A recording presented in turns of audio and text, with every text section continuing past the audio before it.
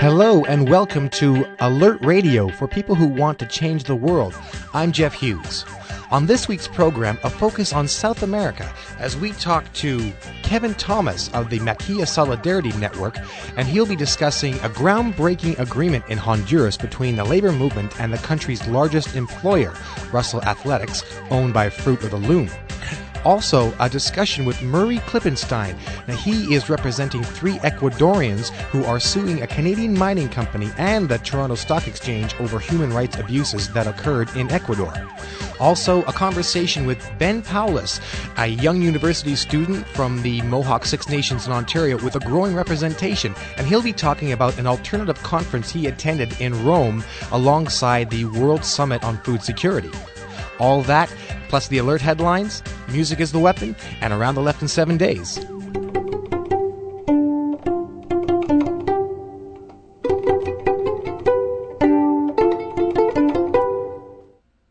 And now the alert headlines for the week of November 26th, 2009. On the eve of major UN climate change talks next month in Copenhagen, a national survey has found that more than 3/4 of Canadians feel embarrassed that this country has not been taking a leadership role on reducing greenhouse gas emissions. The view that Canada is an international laggard when it comes to dealing with emissions blamed for global warming was felt across the country, even in oil-rich Alberta. The survey was compiled by Hogan & Associates, a Vancouver-based public relations firm. 6 people are currently occupying Canadian Environment Minister Jim Prentice's office to demand the Canadian government push for climate justice at the upcoming climate treaty negotiations in Copenhagen. The activists occupying the office have refused to leave until the minister agrees to push for a just, ambitious, and binding climate deal in Copenhagen that listens to scientific evidence and is led by those who are most directly impacted by the climate crisis. In Middle Eastern news, the Israeli human rights group B'Tselem is reporting that the Israeli-Palestinian conflict has claimed almost 8,900 lives in the past 2 decades, the vast majority of them Palestinians. B'Tselem said Israeli forces killed nearly 7,400 Palestinians, including over 1,500 minors, both in Israel and the occupied territories during that period. Palestinians killed just under 1,500 Israelis, including 139 minors. 2009 has been the deadliest year for Palestinians in the past 2 decades.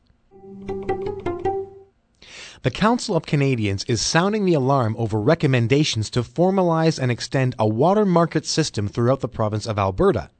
The Alberta government has released a report containing recommendations to expand the market for water allocation transfers to the entire province and compel all users to participate in the market. The report also recommends removing much of the government oversight in approving transfer applications. Maud Barlow, national chairperson of the Council of Canadians, warns that the implementation of these recommendations would open the door to full private water markets, which have wreaked havoc on the environment in countries like Australia and Chile. The Council of Canadians is calling for a national water policy that recognizes water as a human right and a public trust. The CIA built one of its secret European prisons inside an exclusive riding academy outside Vilnius, Lithuania. Lithuanian government officials and a former U.S. intelligence official told reporters the CIA installed a concrete structure where it could use harsh tactics to interrogate suspected al-Qaeda terrorists, where rich Lithuanians once rode show horses and sipped coffee at the cafe.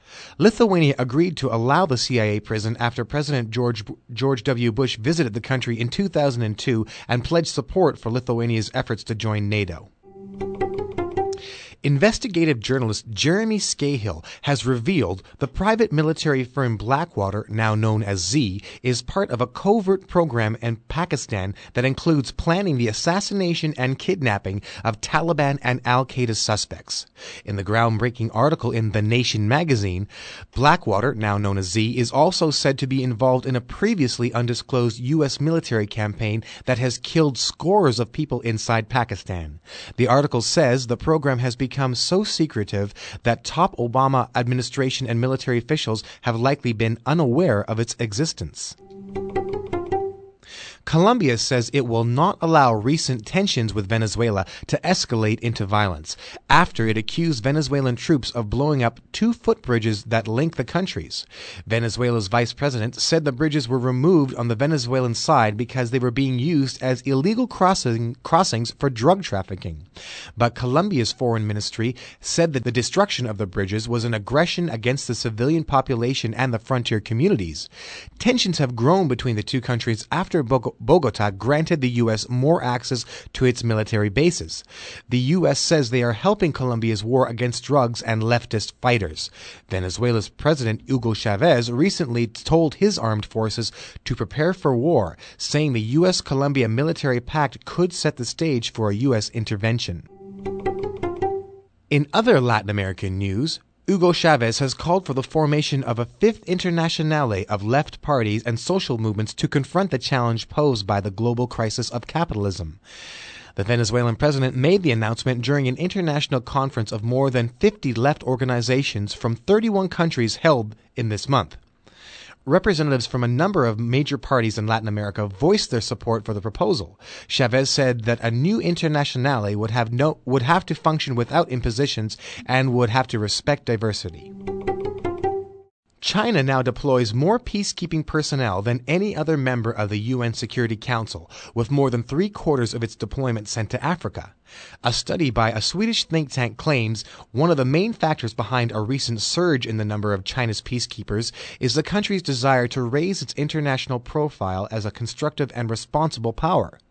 China's engagement in UN peacekeeping provides an important and widening window of opportunity for the international community to engage with China more closely on global security issues, the report concludes. And those were the alert headlines for the week of November 26th, 2009.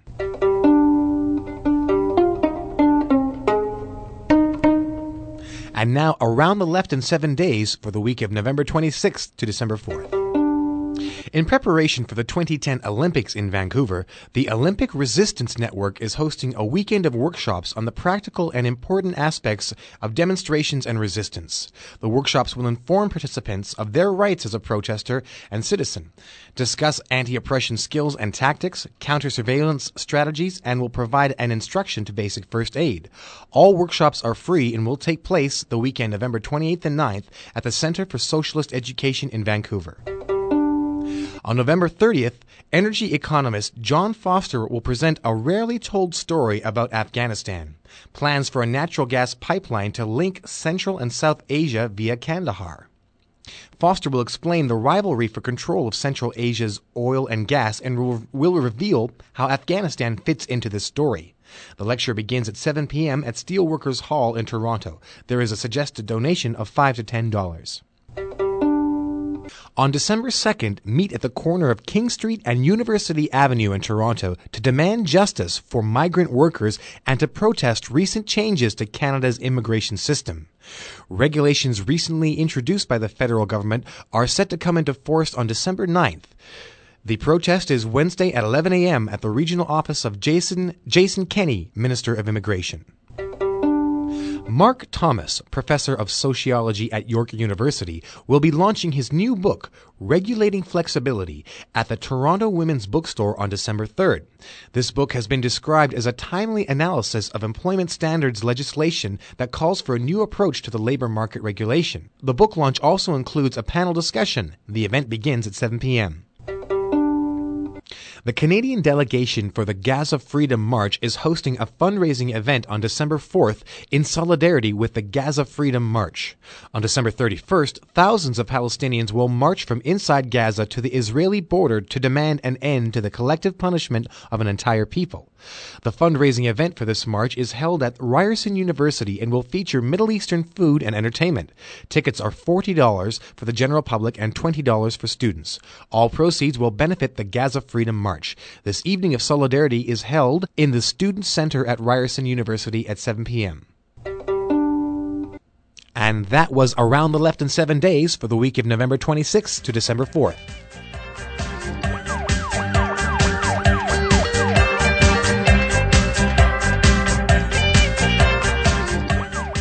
This is Alert Radio for people who want to change the world. I'm Jeff Hughes. Kevin Thomas of the Maquia Solidarity Network, welcome to Alert Radio. Thanks. Now, you sent a blog to the Canadian Dimension website that talks about an unprecedented agreement signed November 14th between Russell Athletic and a union representing workers laid off at one of its plants in Honduras, a plant that was subsequently closed. Now, first off, tell us about Russell Athletic Company. Who owns it and how many workers do they employ in Honduras? Well, Russell Athletic is owned by Fruit of the Loom, a very familiar brand, I'm sure, to anyone who wears underwear. And they are actually, Fruit of the Loom is actually one of the biggest private sector employers in Honduras, with about 10,000 workers at its factories down there.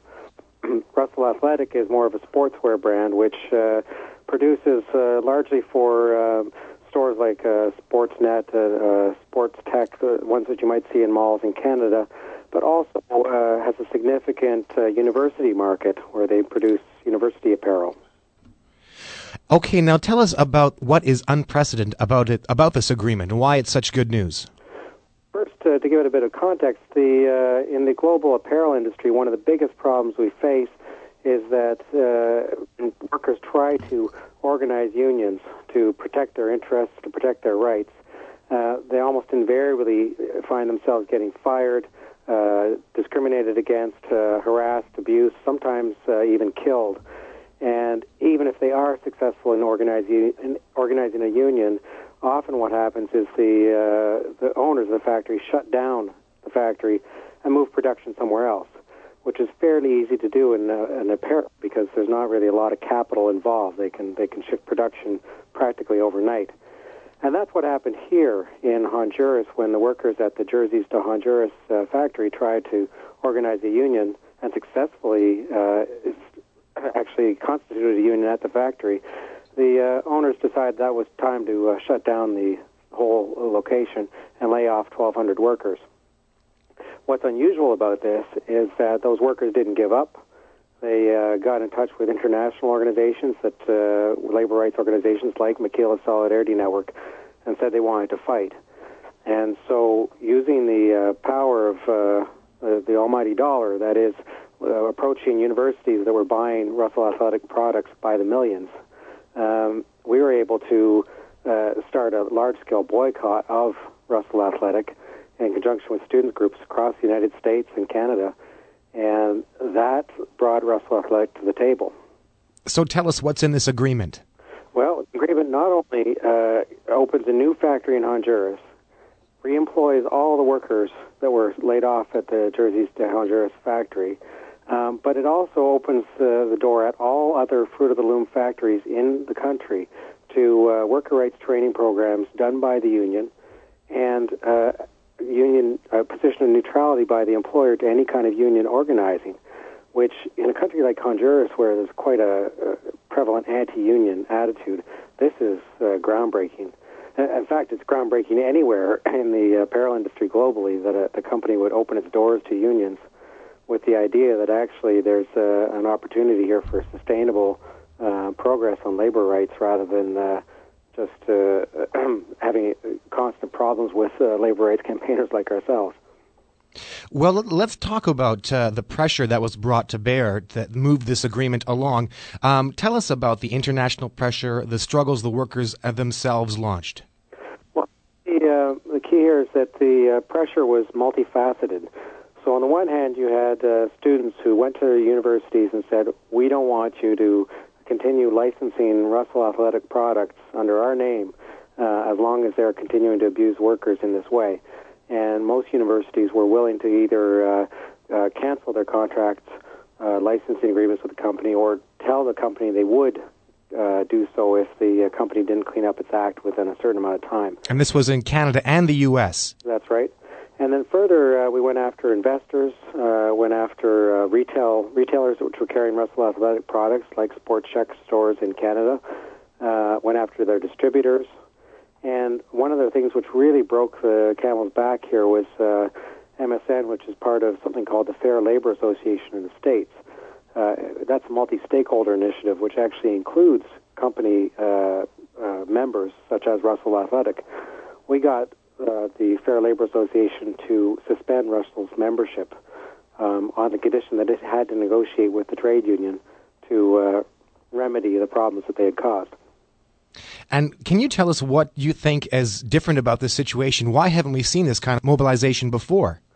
Well, I think the catch here is first that the company had substantial university markets, so that did open the door to some immediate pressure points. But also I think it was such a glaring case of a factory being closed just to get rid of the union. Now, there was economic reasons too, but those don't overshadow the fact that there was the fact that the union was there was a factor in closing this facility. So I think that really stuck in people's craw, and they saw it and said, we can't allow this to go on. We've got to make a stand somewhere. And with the union in Honduras being particularly strong and courageous in this fight, I think the women who run that union and the people who surround it are quite strong in their stance on this. I think we were able to put together a good team, really, to take on this company. Kevin Thomas, of the director, you're the director of advocacy for the Maquila Solidarity Network. Tell us about the other projects that MSN is doing, is involved with, and how alert listeners can get in touch with you if they want to help. Well, MSN's goal is to improve the rights, to improve the respect for rights of women workers worldwide. We particularly focus on the apparel industry, but often into other globalized industries as well. Our goal, of course, is our belief is that the real change in these industries has to come from the ground up, that workers have to be empowered to organize and able to organize in their factories to improve conditions. But that can be matched with international solidarity, and this is a great example of it. We've done work in most of the Americas, in Mexico, Central America, in Asia, the Philippines, China, Indonesia, and I think Canadians will recognize if they look at the labels on their clothes that their clothes come from all over the world now, and that means they have an opportunity to also impact worker rights all over the world by taking on those companies when they abuse those rights. So if people are interested in that kind of approach and think that solidarity can be built internationally, then I do welcome them to come to our website, which is at www.maquilasolidarity.org, and that's spelled MAQUILA, and solidarity, I think your listeners can probably spell pretty well, .org. Well, I've got my no-sweat sneakers on, but I'm not so sure our listeners are interested in my underwear. But Kevin Thomas, thank you for coming on to Alert Radio this afternoon. We appreciate your commentary. Thanks, Jeff. Kevin Thomas is the Director of Advocacy for the Maquila Solidarity Network. We reached him in Toronto.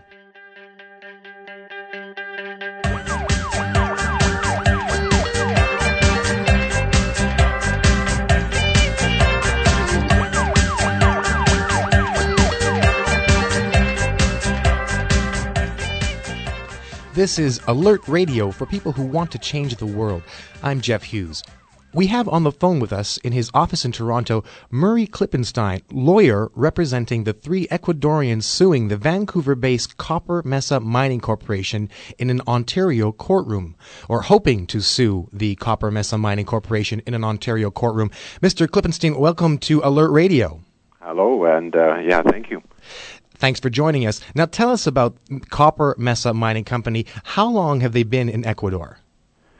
They've been in Ecuador for a few years now, and they picked up what they thought might be a large copper deposit in the mountains of Ecuador, in the forests near some small villages and an ecological reserve. And they bought the concession secretly, and then want to explore it in more detail and hopefully, in their view, have a gigantic open pit mine. And the arrival of their exploratory forces has caused an awful lot of conflict and leading to violence and death threats, and that's how we ended up where we are today. Well, I understand there were Japanese interests previously in the area, but they left because of trouble with the locals. Why is the community opposed to the copper mining in that area? The mining, if it happens, would lead to a gigantic open pit mine, and the area is a gorgeous place. I've been there and visited with the community, and it's in the mountains, right next to a huge ecological reserve with an amazing variety of plants and orchids and birds. It's a cloud forest, so it's very humid, although cool. And the villagers, the campesinos in the little villages, have their coffee crops and a very important way of life to them. And so there'd be villages raised and moved, and the rivers polluted. And they just said, wait a minute, we don't even need this. So they said, just please go away. And what else did they do to try to stop development? Well, they've organized local referendums in the villages, which have strongly opposed the mining, and passed resolutions in what the equivalent of the local municipality, saying this is a no mining zone.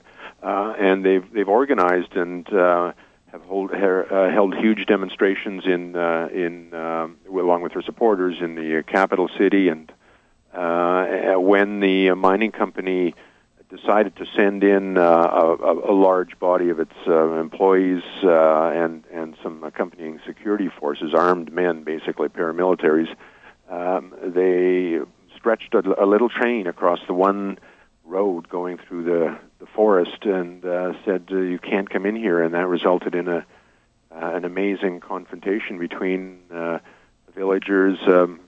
Half or most of them were women, and a bunch of thugs in bulletproof vests with guns and anti-personnel gas, and all of which was caught on a video in an amazingly fortuitous circumstance. But so the violence perpetrated by the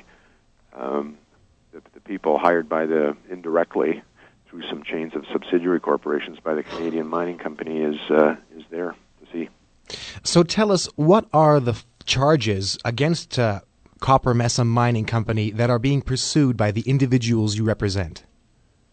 They are suing in Ontario courts both Copper Mesa Mining Company and the individual directors of the company and the Toronto Stock Exchange because the Toronto Stock Exchange provided, through listing on the stock exchange, the capital that the mining company used to go down there to hire these forces, and the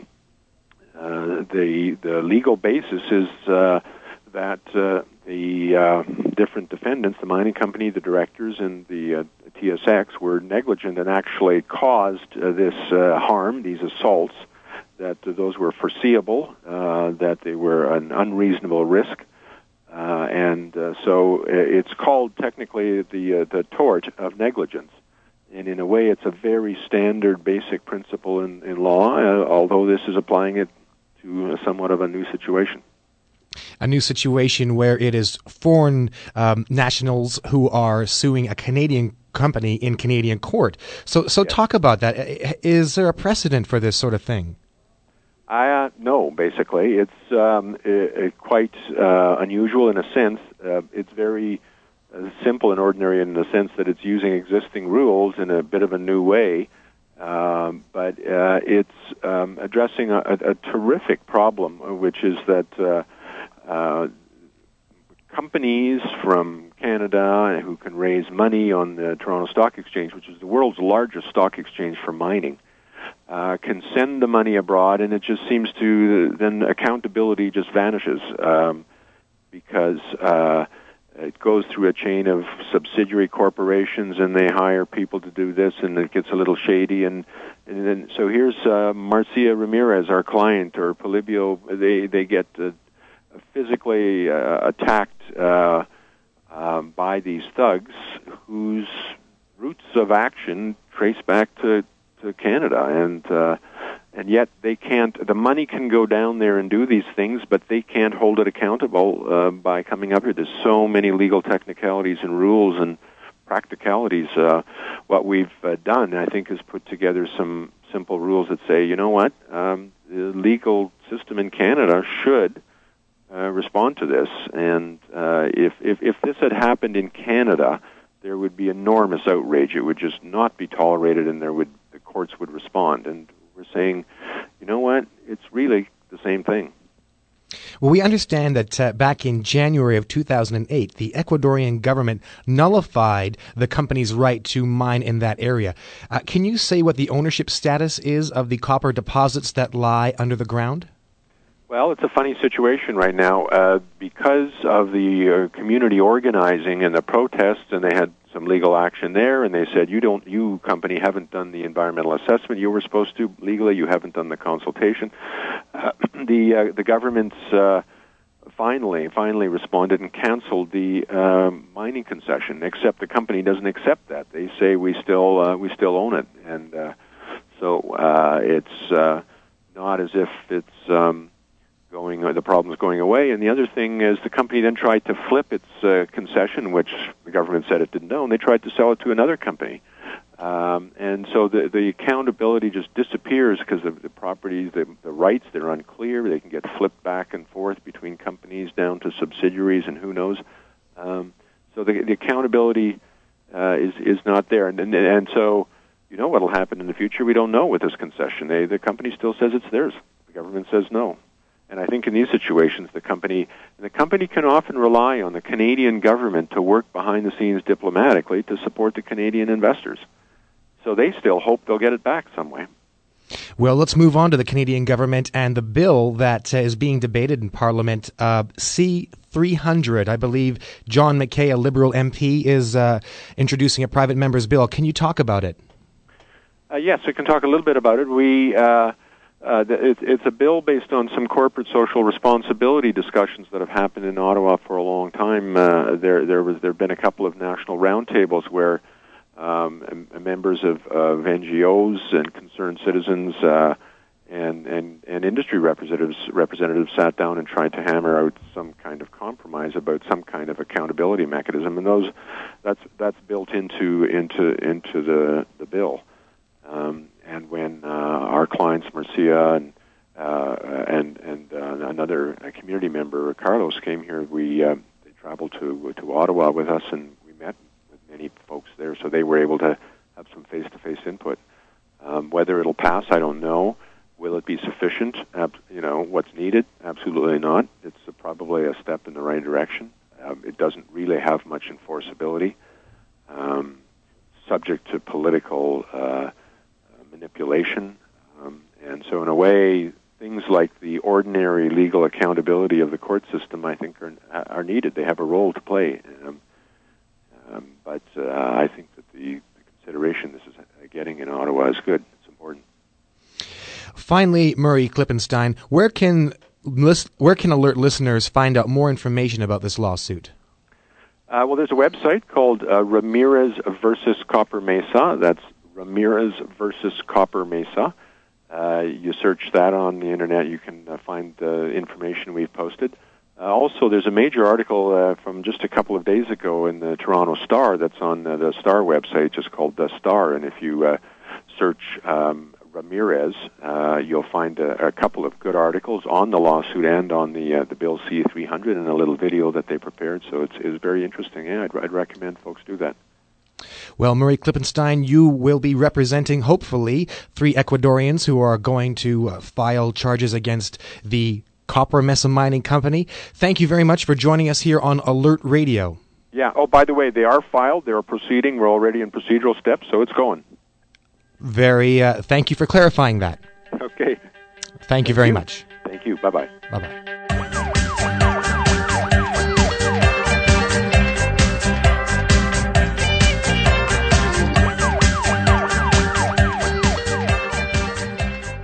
The United Nations World Food Summit on Food Security, held in Rome, has concluded and earned widespread condemnation for failing to bring about any commitments from the industrialized world to adequately fund initiatives aimed at ending hunger.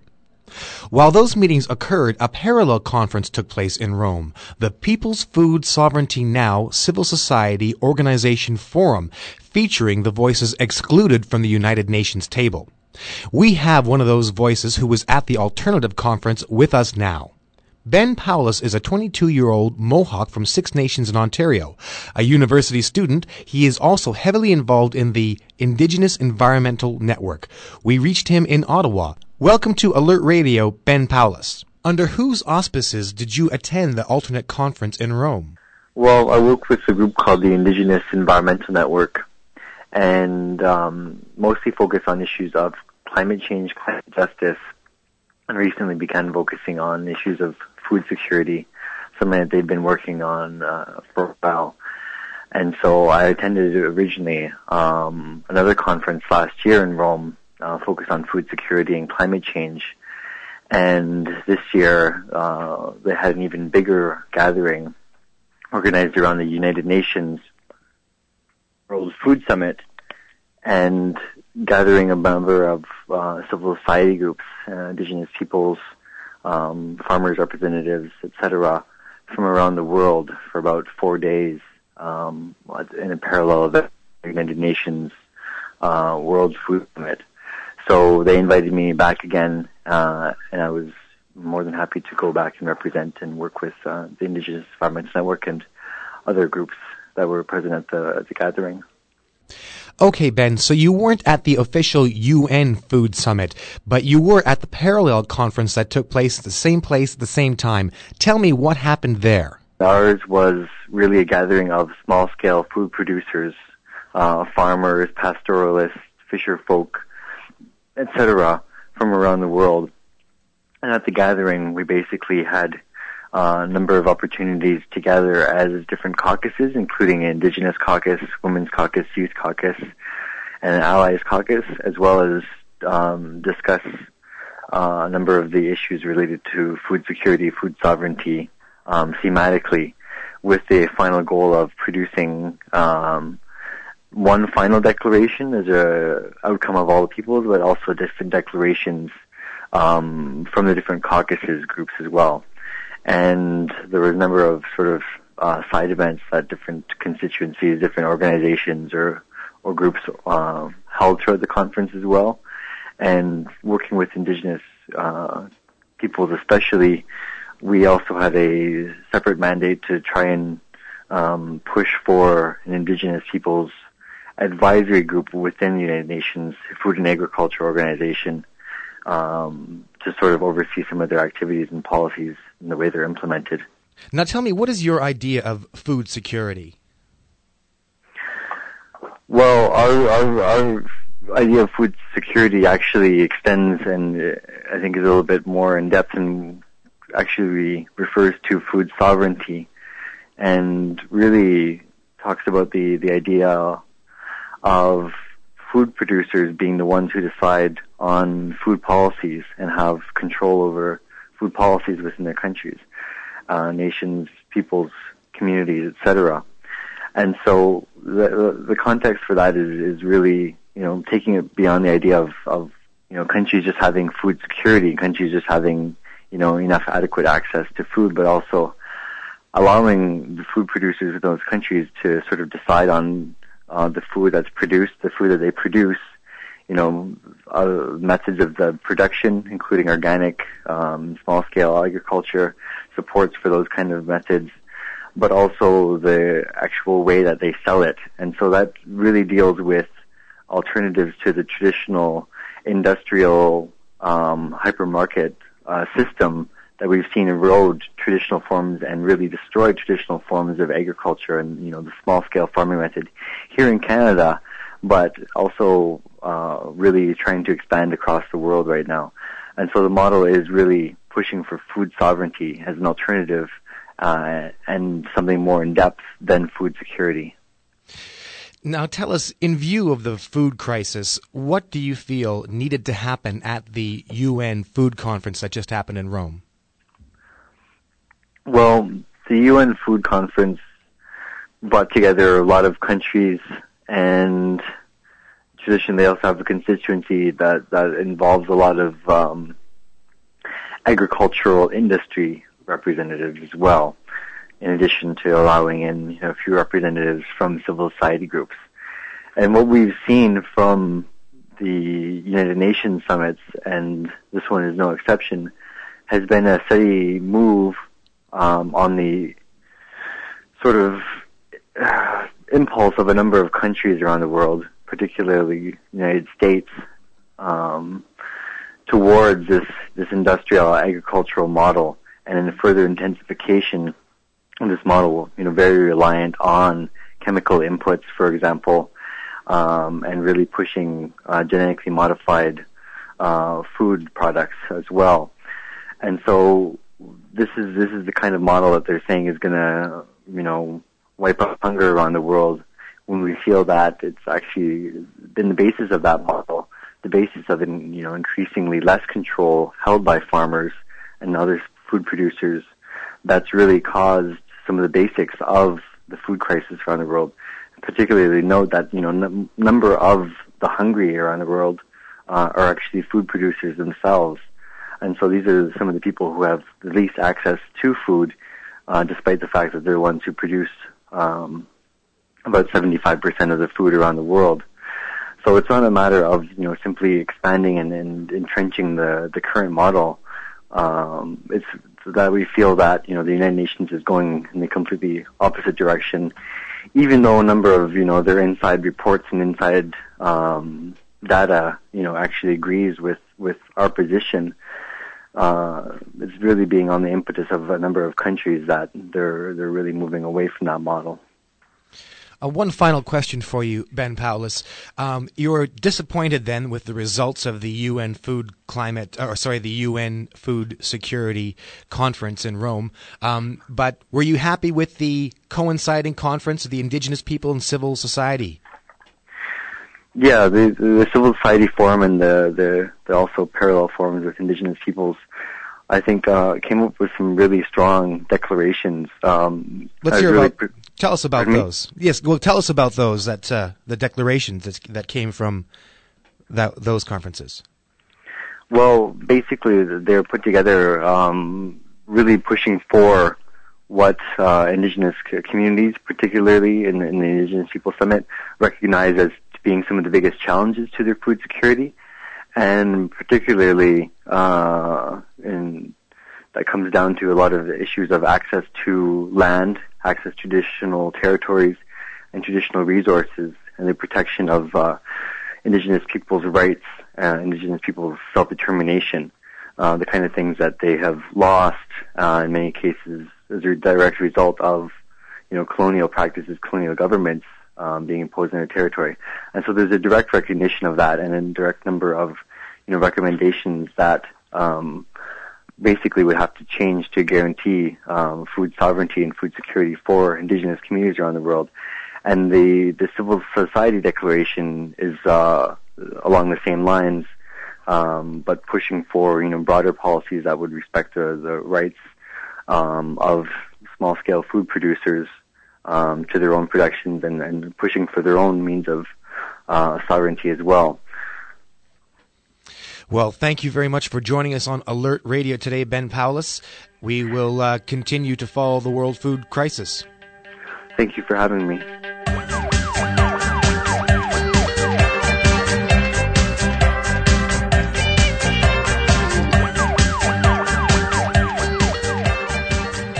Hi, this is Music is the Weapon. I'm Mitch Podolak, and this week, a completely different show than we've done before. In the last 10 years, Canada has seen the emergence of a whole great group of women songwriters, and we thought today's show would be about that phenomena. So here to start is Tana Slimman, originally from southern Manitoba and now from Guelph, Ontario, with her song Underground Railroad.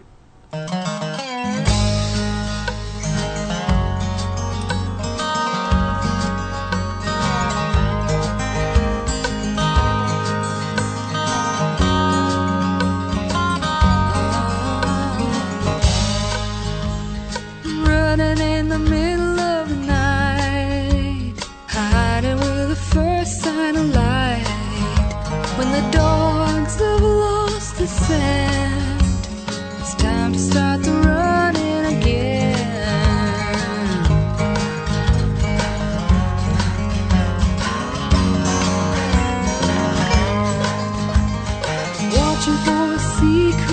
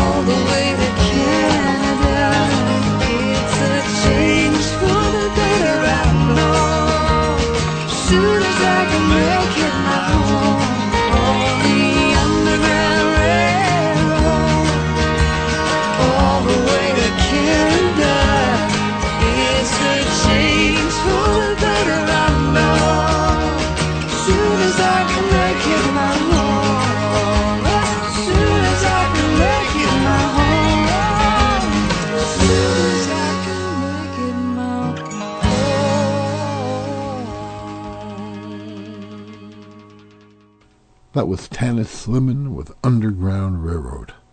Among the people who work in the folk music world in Canada is a woman named Cara Luft. Her dad is Barry Luft from Calgary, Alberta, who many years ago put out an amazing album of train songs.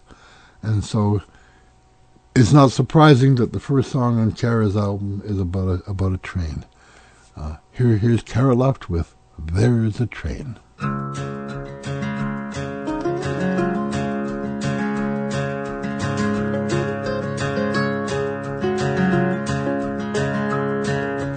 There's a train that's coming and it's rolling into town.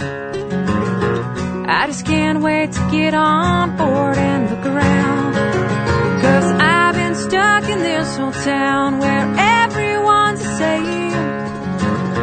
Got my ticket out of here and I won't be back again. How could you tell me that you didn't think I'd try? How could I stay here when it's burning me alive? I can't leave here without crying. I'll just go ahead and cry.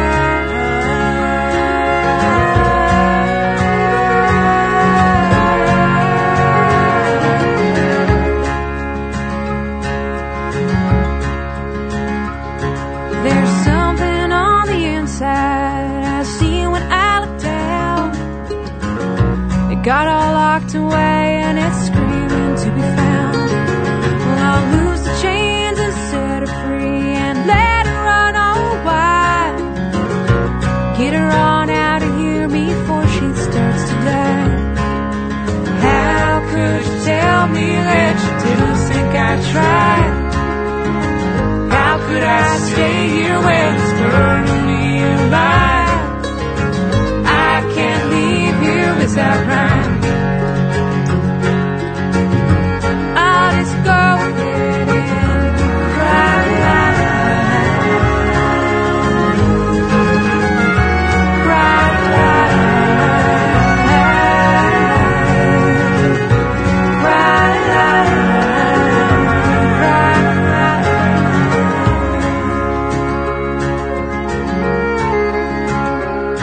Well, I packed my bags, I'm heading out. Don't know where I'm going. I hopped onto this train, destination is unknown. And I won't know till I get there, but I'll just have to smile. 'Cause I'll be far from you and that suits me just fine. How could you tell me that you didn't think I'd try? How could I stay here when it's burning me alive? I can't leave here without crying. I'll just go ahead and cry.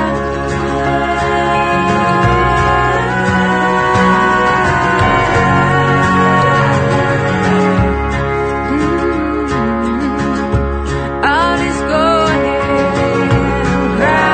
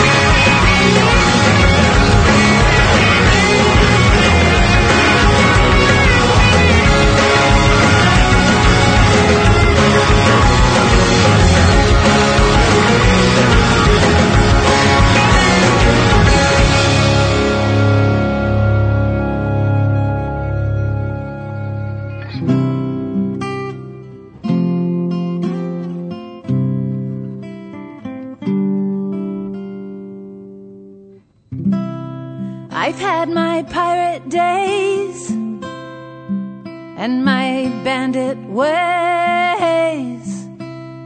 as good as any man.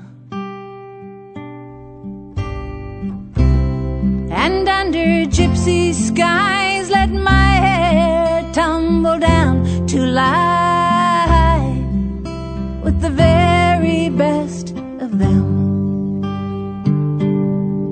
In the summers of fires, in the summers outrageous, in the summers of dying for the fun.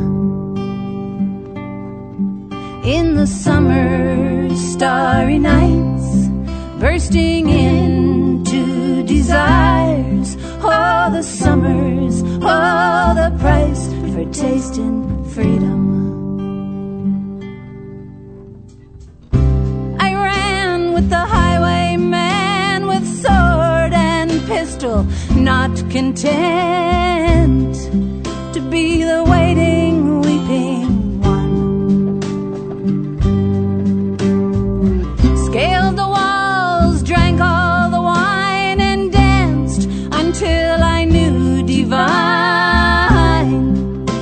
the place where I belong.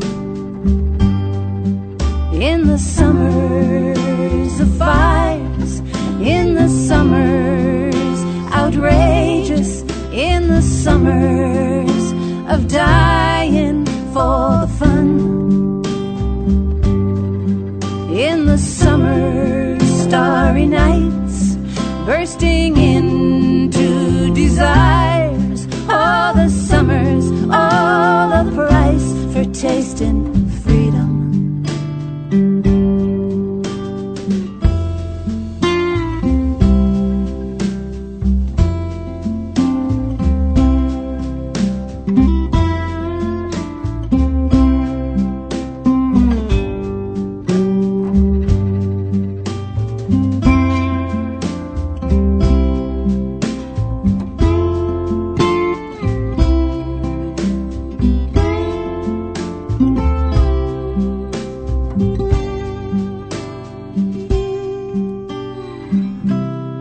I've had my pirate days and my bandit ways, as good as any man.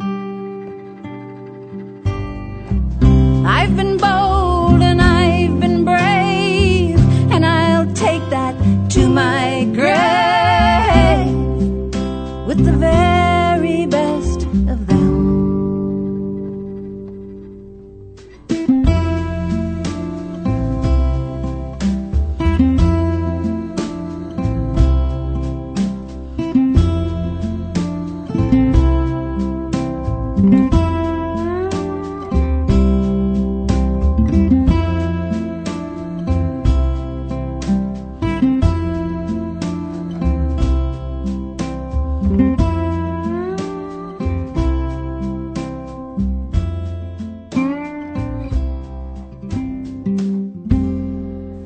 That was Marianne Gerard from her album Pirate Days with the title song Pirate Days.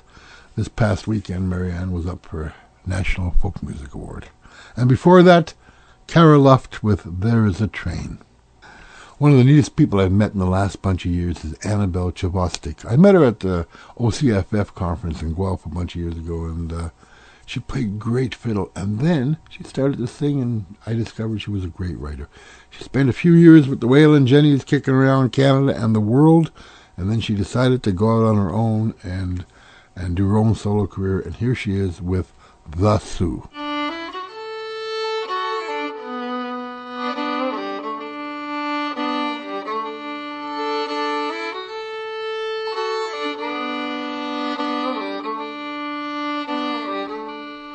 Well, I met a young girl on the train ride. Oh, her dad and granddad drove the train through the Sioux. She could wave to her granny as the Northlands got norther. She was heading your sister in the lookout of the Sioux. Have you ever been to the Sioux and seen the river? No, I've never been to the Sioux, have you? Have you ever been to the Sioux and seen the river? No, I've never been to the Sioux, have you? She said it's hard to buy hairspray at the drugstore, 'cause the kids knock it back for the buzz in the Sioux. What do you do when there's not much to live for? Head to the bar, pick up Mom after school. Have you ever been to the Sioux and seen the river? No, I've never been to the Sioux, have you? Have you ever been to the Sioux and seen the river? No, I've never been to the Sioux, have you?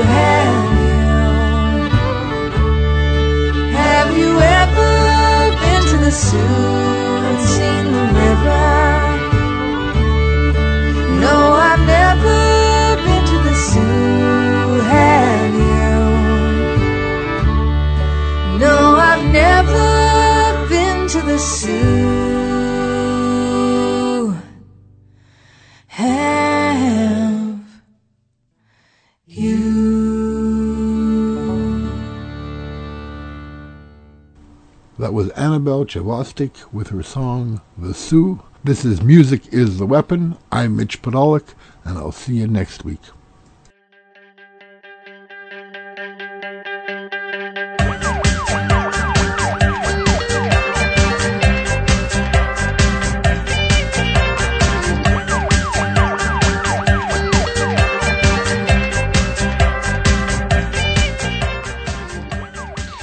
That is it for Alert Radio for November 26, 2009. Thank you for tuning in. I'm Jeff Hughes, and I hope that you will check us out again next week. Our thanks, as usual, to executive producer and publisher of Canadian Dimension magazine, Cy Gonick. And Tommy Allen, senior technical producer. Our intern technician, Selena Serbinuk. Our Alert headline writer, Chris Webb. Around the Left in 7 Days comes to us from Ben Wood. And, of course, Mitch Podolak with Music is the Weapon. Alert Radio is a production of Canadian Dimension magazine. And you can hear it in 12 cities across the country in community and campus radio stations. You can also log on to rabble.ca or canadiandimension.com. And if you'd like to send us your ideas, comments, or suggestions, we'd love to hear from you. Email us at alert@canadiandimension.com. We'd like to remind Alert listeners that the current issue of Canadian Dimension magazines is now on newsstands. For a glimpse of the articles and content, check out canadiandimension.com.